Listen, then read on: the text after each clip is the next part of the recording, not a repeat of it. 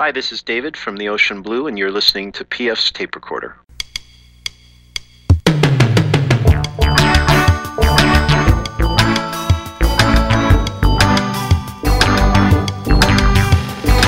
Hello there, I'm PF, this is my tape recorder. Coming up, comedian Tommy Davidson got some odd advice from a college counselor. She was right, and I actually saw her in Miami years later walking through the lobby, and she was with her husband, and she ran up to me and she said, "Oh my God, do you remember me?" And I said, "Yeah, I remember you." And she turned to her husband and she said, "This is a student that I've been guilty about for years." We'll hear more from Tommy in just a little bit. We have another episode of What Kind of Nonsense Is That? Around the protest in North Carolina over voter ID laws. We're also going to have a review of the Arctic Monkey shows in Cincinnati this past week. But first, as always, fake news.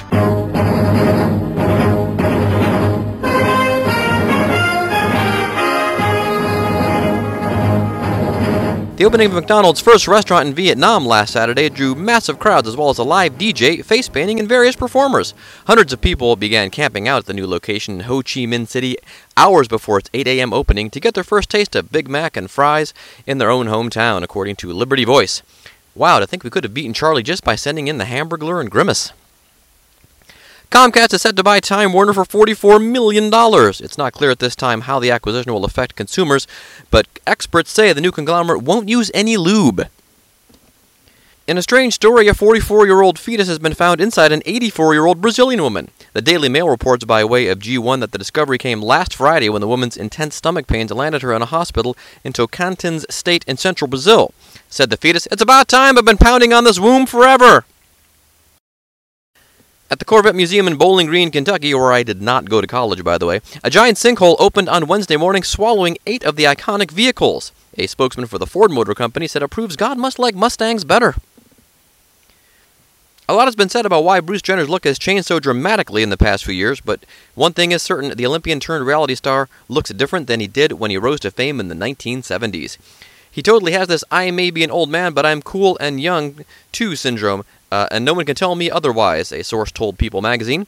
The new look is paying off in strange ways as Jenner has been cast to play a much older version of a character being played by Lindsay Lohan. New Jersey's Republican Governor Chris Christie on Tuesday criticized Democrats for their focus on income inequality, speaking in Chicago in one of his first major public appearances since his administration was engulfed by scandal over a closed bridge. "You want income equality? That is mediocrity," he said, during an hour-long question-and-answer session with Greg Brown, the chairman and CEO of Motorola Solutions Incorporated. Christie also took the opportunity to praise former President George W. Bush, a man who worked very hard to be born into extreme wealth and privilege. And finally, don't count Paula Deen out just yet. The embattled Southern chef has landed a $75 million investment deal less than a year after a racial slur scandal threatened to ruin her career, CNN Money reports. She will also be the new house chef on Fox and Friends. And that's been Fake News with me.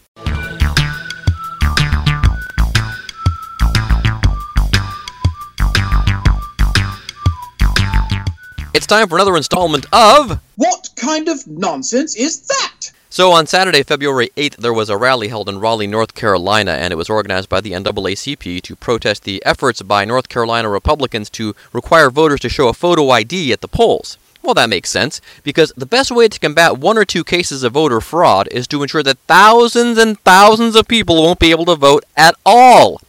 Okay, so the NAACP organized the rally, and folks showed up, and it was covered by the media, but the lamestream media neglected to reveal one important fact.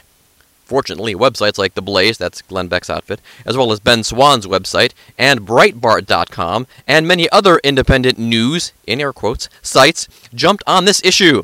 "You were required to show a photo ID to attend the rally," they shrilled. "Oh, the hypocrisy! Oh, the partisanship! Oh, the nonsense!" Okay, to be honest, it took me a few minutes to crack this one. The smoking gun came from a flyer issued by the NAACP and was posted on all these independent news, in air quotes, sites, advising rally attendees as to what they should bring, okay? So see if you can figure this out. Again, it took me a few minutes, so don't feel bad, okay? Do know your bus number, marshals and bus captains. Do look out for the elderly and the young. Do ignore any taunts or jeers from the public. Okay, are you catching on here? And of course, the final one is do bring a photo ID, which was the crux of the problem. But okay, but have you got it yet? Yeah, it's a do's and don'ts list. There was no one there checking people for IDs like at a concert or a comedy club or a strip joint. Nowhere does it say you must bring a photo ID to be part of the rally. It suggested that you do one for your own convenience. It's just a good idea. Why?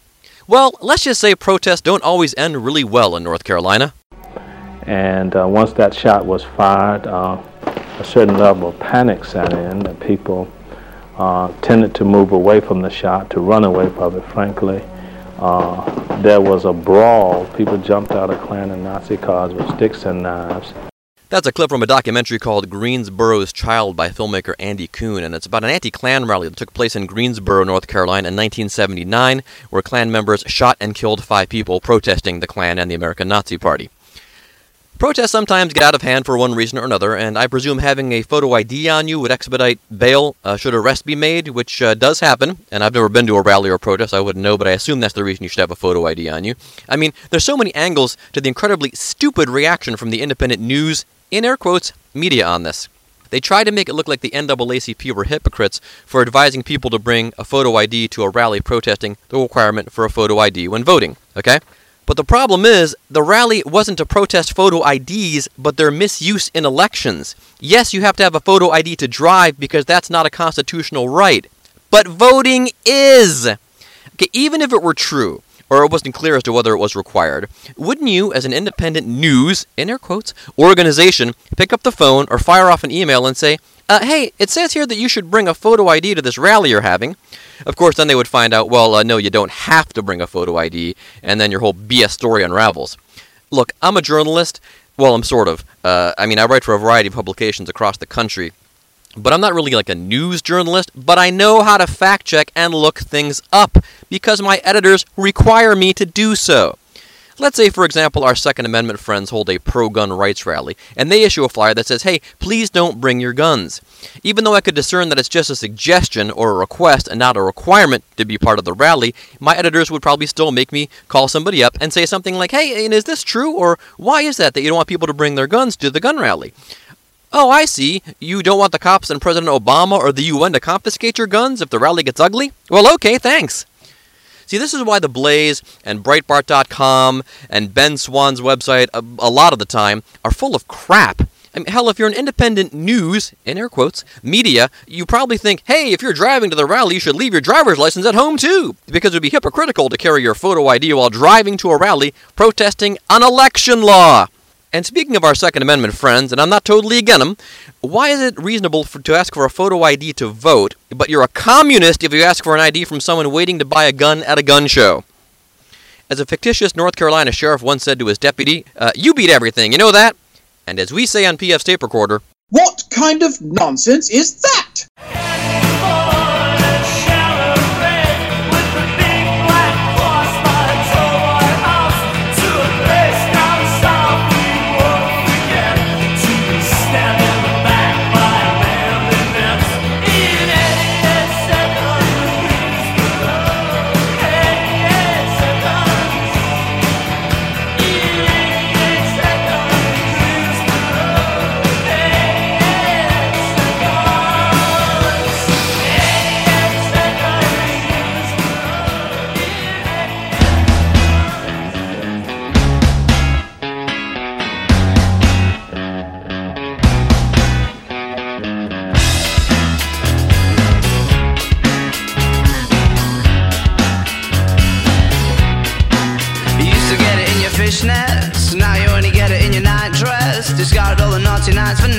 And that's Fluorescent Adolescent.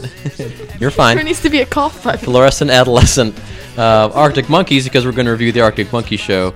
But before I tell you that, before Fluorescent Adolescent, that was 88 Seconds in Greensboro by OMD, coming out of that brilliant piece of satire about the North Carolina voter ID situation. So, all right. So if Fangirl can stop laughing about that, we're going to review the Arctic Monkey Show that was this past Monday. Here in Covington, Kentucky, which actually is suburban Cincinnati. And for the first thing, what's that? Covington? Yeah, well, get closer to the mic. That was the first. That was the first debate. Was that lead singer? Ian Turner is the lead singer of Arctic Monkeys. Alex Turner. Alex Turner. Nice try. Thank you. See, we're gonna get to the other part of this in a second. I was trying to decide how to pronounce Covington, but then he finally came up with a pretty decent American accent, I thought. Oh yeah, that was funny. I liked that. That was good.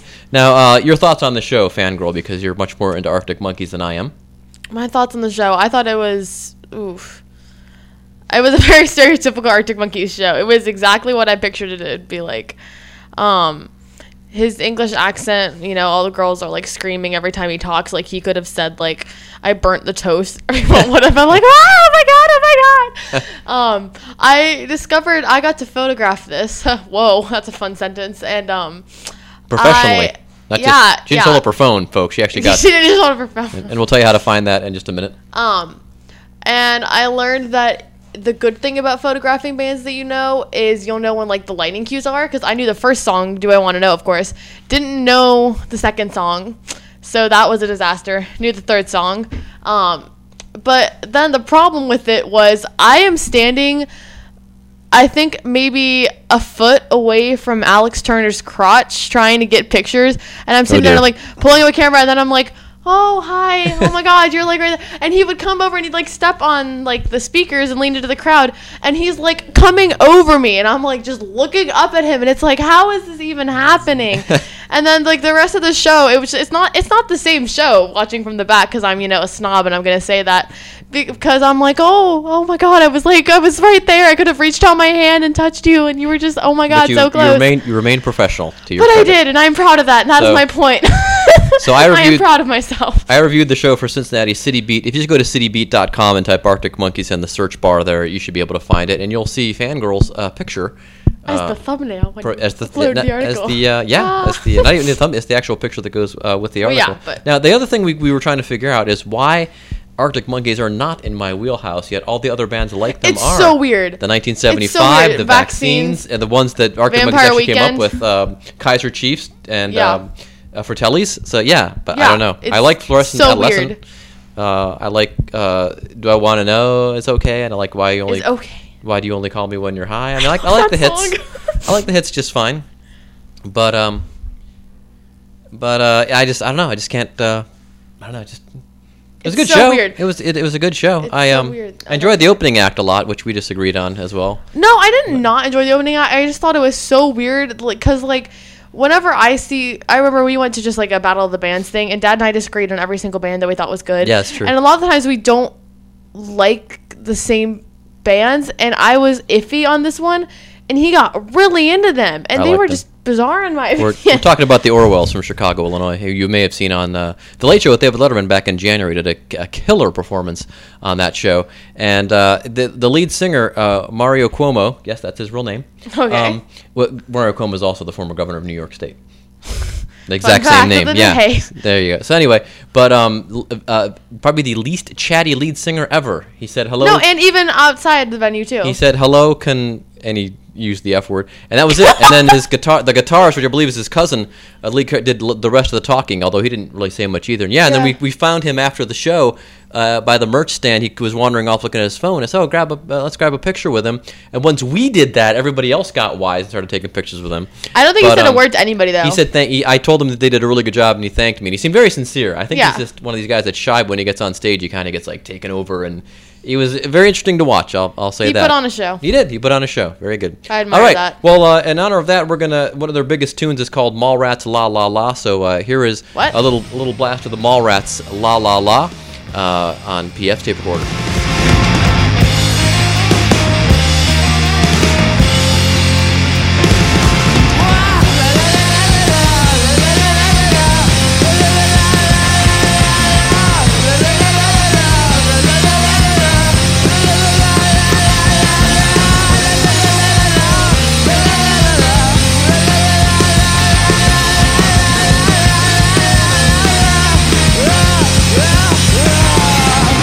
It's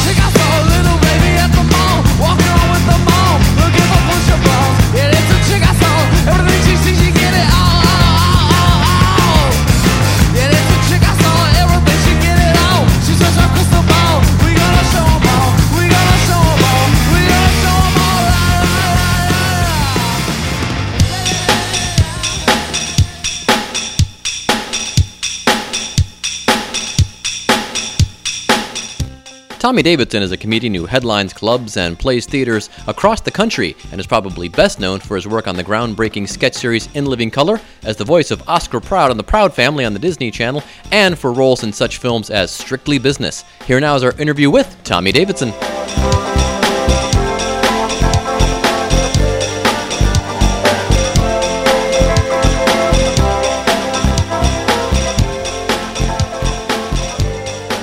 Okay, joining us on PF's Tape Recorder, it's Tommy Davidson. Tommy, how you doing? I am doing pretty good now that I got the phone all straight. This new technology. It's not new technology, it's just technology, huh? It is, and it doesn't always work the way it's supposed to. Well, you know. Yeah. Hey. All right, well, let's start from the beginning. You're originally from Washington, D.C., correct? I am. I was actually raised in Washington, in Silver Spring, Maryland, in the D.C. metropolitan area. Okay. To be specific. All right. Yeah. And were you a funny kid growing up? Very. But I had no idea that I really was or how funny I actually was because I never thought about it. I was just loved to laugh and loved to have fun, you know? And it wasn't until I got into comedy that I even realized that I even had, you know, a skill at it. It was just something that I loved to do anyway. So when you were young, who was inspiring your comedy? Was it from watching cartoons or comedians or sitcoms? What was the big influence? Just my whole upbringing. You know, just the way I was brought up and the neighborhood that I grew up in was so diverse, and there was things going on all the time. I was really, really raised in a fruitful environment, man. Fruitful social environment, you know? And so I just was on fire, man. So I just was on fire. Example, you know, I was like, you know, born in Mississippi, taken from Mississippi to Fort Collins, Colorado, taken from there to Washington, D.C., you know? And that includes everything from folk festivals to summer camp to funk concerts, you know, to communes, to the inner city experience, just on and on and on and on and on, you know? Yeah. I think that's what shaped me into this really unique mind that I have. Ah. So we all got a unique mind, but sure. One I have. So were you like kind of the class clown, or were your friends also funny too? What was that dynamic like? We all were funny, you know, but I guess you can say when I look back, you know, I think the class clown is just the funniest guy in school. Yeah. You know, I think. Or the one that can get the most votes. Right? Yeah. You know, the one that gets the most votes. The one that gets the most votes. That's a very honest. It's a very honest school. The high school and junior high is a very honest voting pools. You know, we haven't been exploited yet. Yes. We actually honestly vote for the person we thought should do it. We hadn't got political yet. Yeah, no. We clearly had. My buddy Bob Gray should have been class clown, and it went to a guy that concept. I knew I didn't have a chance, but the guy that it did go to, nice guy, funny guy, never in a million years would have guessed that if it wasn't been my friend Bob, it would have been him. But you know. Oh wow! Inside. Totally. Yeah, I think a lot of people abstained, so the popular kids just kind of voted this guy to be the class clown, and you know that was it. Wow. You know, and so Jeff Sturm, if you're listening, I ain't mad at you, but I always had a good time laughing with you in algebra. So, when did you decide to try doing stand-up? Were you had you gone to college yet, or high school? Did you start? Yeah. I went to college for like a semester. Okay. It was one of those things that was not working out for me.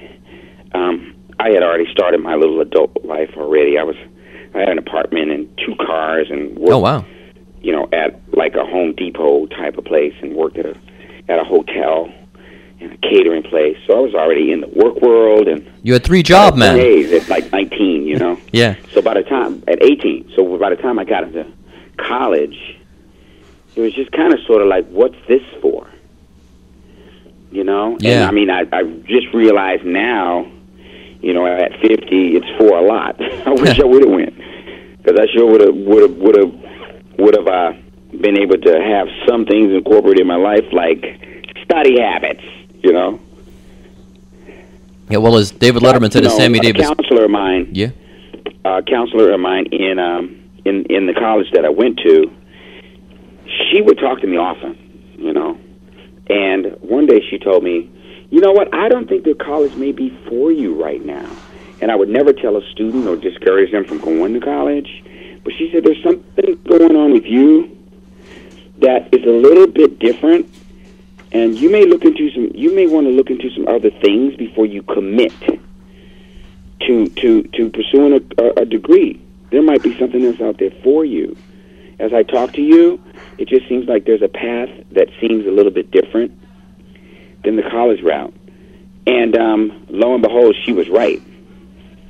Yes.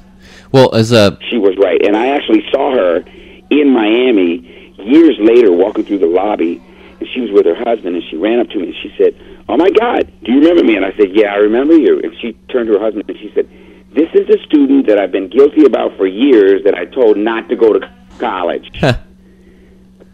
And she said, you made me proud, because I was really, that advice that I gave you kind of haunted me for years. Oh, wow. Mm-hmm. I'm sure you saw the famous interview with Sammy Davis Jr. and David Letterman, where David told Sammy, well, if you had you gone to school, maybe you would have made something of yourself, which has cracked Sammy up. So you start doing stand-up like right after leaving college, or did you start doing it while you were thinking about leaving college? Yeah, it kind of happened at the same time, sort of near the same time. But stand-up wasn't something that I was even thinking about doing. A friend of mine asked me to try it, you know, just for kicks. Yeah. He was serious, you know. He was like, you will be the best, you can do movies, you can do TV. And I was like, well, what sense does that make when I got a great job and I got a great place to live? You know what I mean? Yeah. You know, I read a lot. I'm happy with where I am, you know. And so he made a point of it. He kept telling me, you need to do this, you need to do this, you need to do this, you need to do this, you need to do this. So I finally tried it, and from the first time I opened my mouth, it was preordained. Oh. I already had material. I already had, you know, it just was already there. And was this guy a comedian too? No. Oh, okay. Just a friend of mine. Just a buddy of yours? Okay.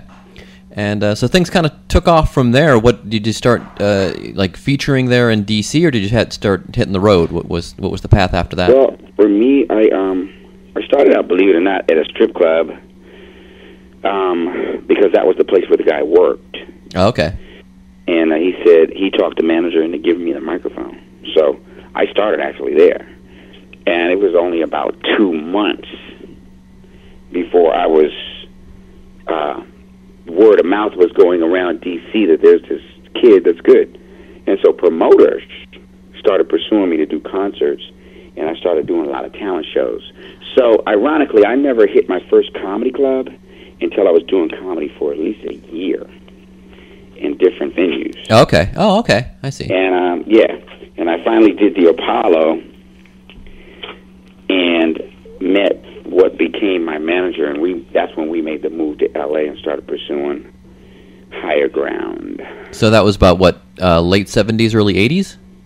No, that's late 80s. Late, okay. All right. And yeah, late 80s. So, of course, people know you from, and I still hear about this as an influence today for people, In Living Color. How did the In Living Color thing come together? That was just one of those things where Keenan was really smart, and Keenan was able to, first of all, develop a show like that, you know.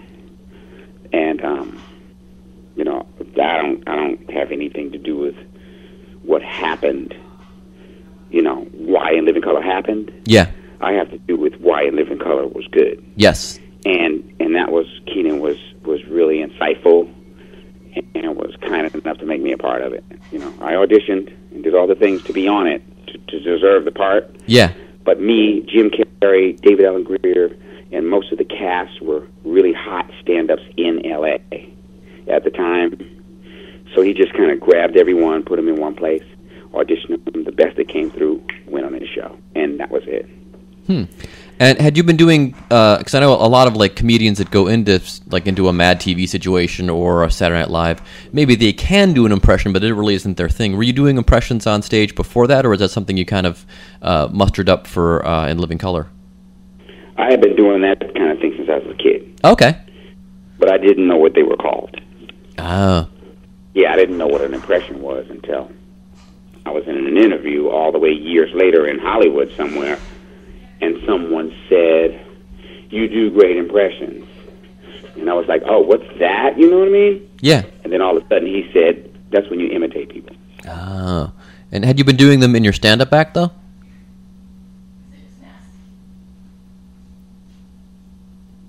Up to that point? Say that again? Had you been doing them in your stand-up act? Yeah, I've been doing it for a couple of years. Okay. Never did I know that those were impressions. Ah, okay. Because I had always imitated people all my life since I was a little kid. Okay. And I was good at it.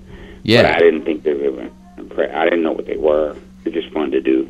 Yeah. And did you find that you would do like a mix of like celebrities and also just people that you knew, or bosses or teachers and things like that? Yeah, definitely. Okay, Everything I touched. Yeah.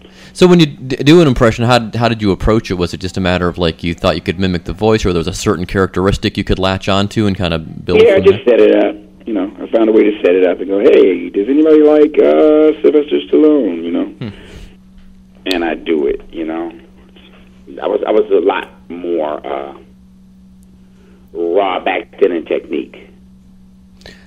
And then after Living Color, you're acting, and a movie that I would recommend to folks they see, which I thought was really hilarious, and a lot of good people are in it, yourself included, of course, is Strictly Business. Yeah, that's a great film. We were talking about that the other day. Yeah, how that's a favorite of a friend of mine. Oh, okay. And how big that movie was. You know, that movie didn't make any money, unfortunately, for me, but it had a huge impact because it changed the way that movies were done, urban movies were done. How so? It had the music, it had a positive twist to it. You know, it was done really well, done with a big studio, done with major distribution.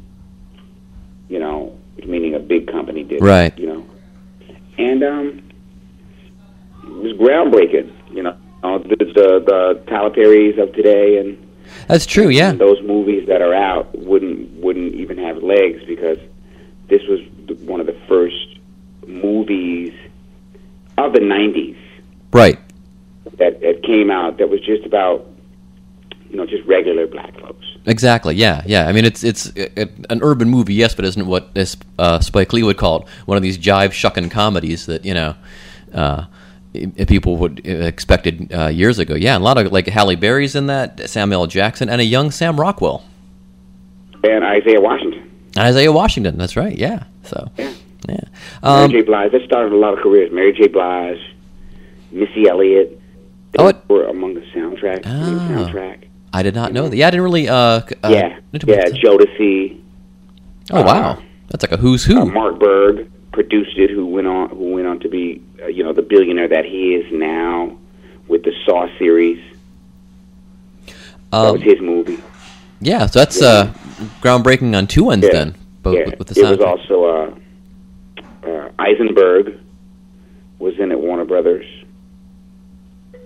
So, yeah, it's pretty cool. The Eisenberg project through Warner Brothers, through a producer friend of mine named Chris Sarpis, who actually put me in the film.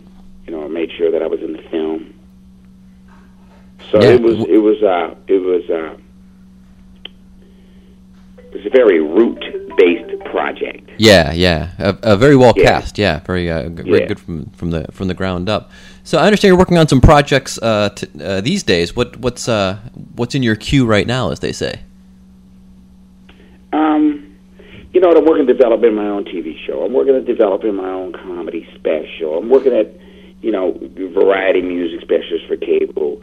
I'm working on films of my own. I have my own production company. So what I'm working on in that's on the air is Black Dynamite, which is a series in its second year on Adult Swim. Oh, that's right. Okay. Cartoon Network is a very good. Carl Jones, directing, writing, from Boondocks fame, fame animators. Beautiful project. Proud to be a part of it. I mean, just great.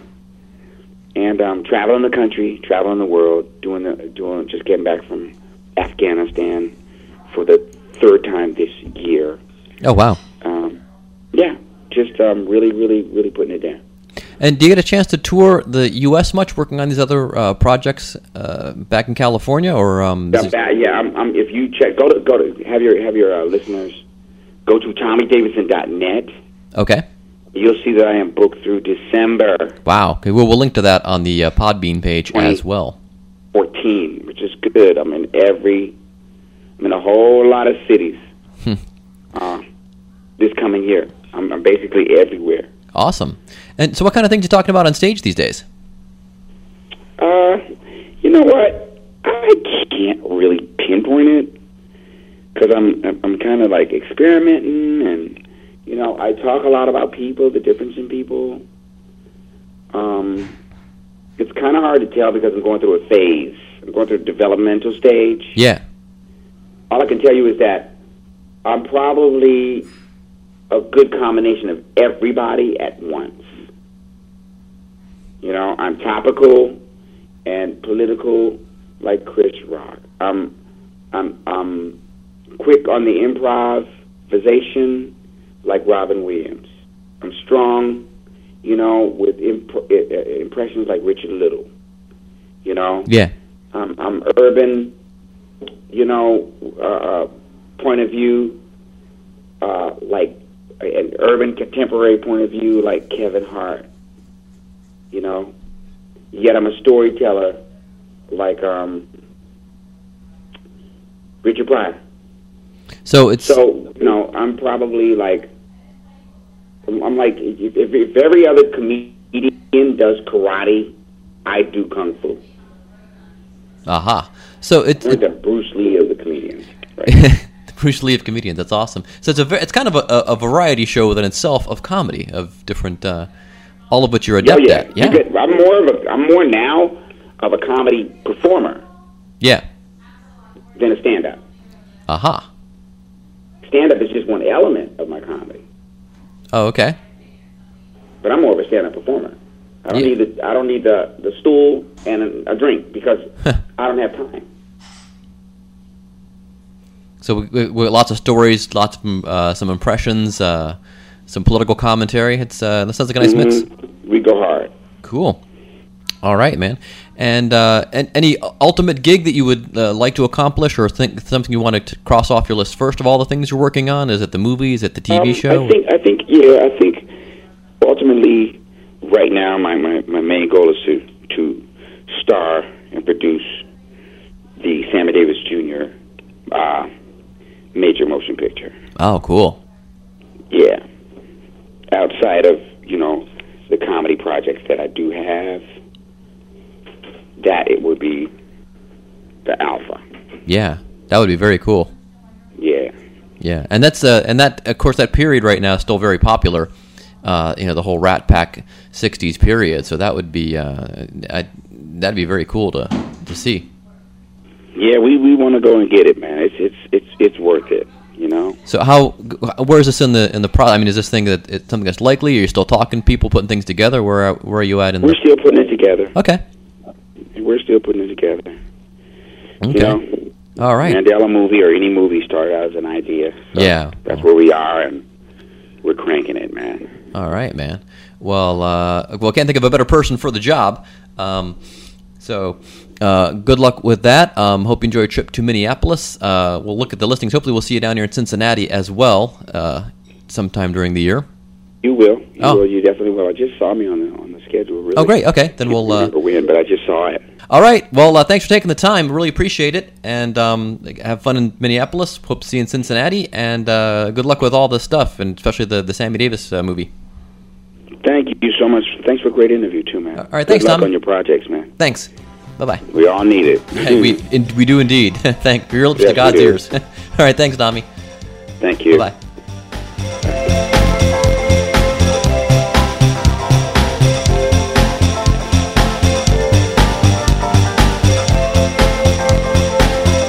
Thanks again to Tommy Davidson for being on the show and taking time out of his busy schedule. Now, you can catch Tommy at the House of Comedy in Bloomington, Minnesota. That's suburban Minneapolis, where the big Mall of America is. In fact, the Comedy Club is right inside the Mall of America, and Tommy is there February 20th through February 23rd. You can go to houseofcomedy.net, I believe that is, to get all the details on that show. And then he jumps back on some more Standing Ovation tour along with Bill Bellamy, Mark Curry, and Tony Rock. And that show stops in Columbus, Ohio, February 28th. They're at the Palace Theater there.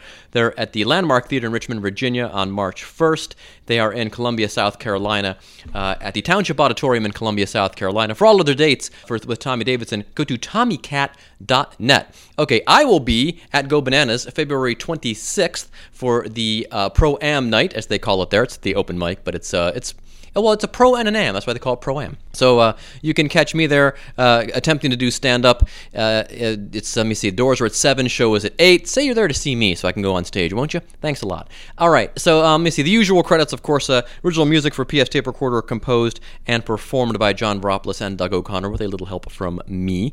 The logo is designed by Dan Coble. Follow him at TigerDactyl on Twitter. You can find Fangirl at checkcheckhey.tumblr.com, I believe it is, and then you can link to her photo blog from there. She'll have some pictures there from Arctic Monkeys, and that'll also link to the City Beat article. I'll also link to the City Beat article from the Podbean page, pfradio.podbean.com.